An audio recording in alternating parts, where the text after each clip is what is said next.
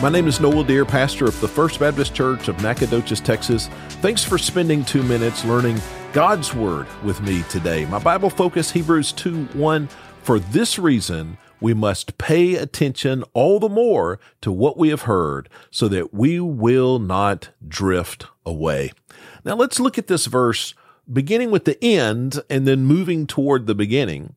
The end of the verse is a warning against drifting away. Now, this is a reminder that if we are not active and focused in our spiritual life, we will gradually and without warning find ourselves in a dangerous and a destructive place.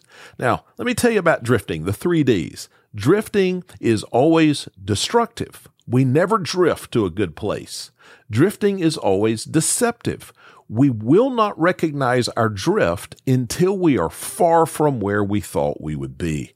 And finally, drifting is democratic in that all of us are susceptible to drift. So think about it. If you're driving down the interstate and you allow your car just to drift, you will end up in an accident that will bring severe injury to yourself and maybe to others. If you were to just unhitch your boat from the dock and allow it to drift, it will end up in a place you wished it hadn't.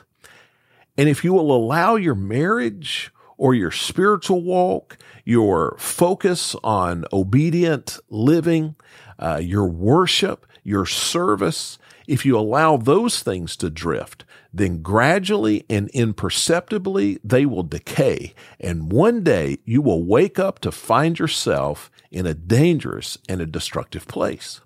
So in the middle of this verse, he tells us how to avoid drifting. He says we must pay attention all the more to what we have heard. Careful and regular study of God's Word is the only way we can avoid drifting. God's Word is the anchor that keeps us from drifting.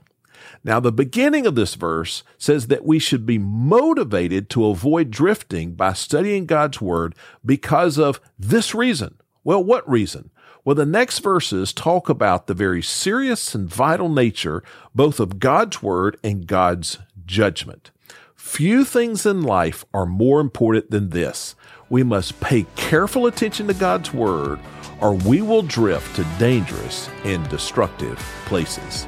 May we grow in our faith as we learn God's Word.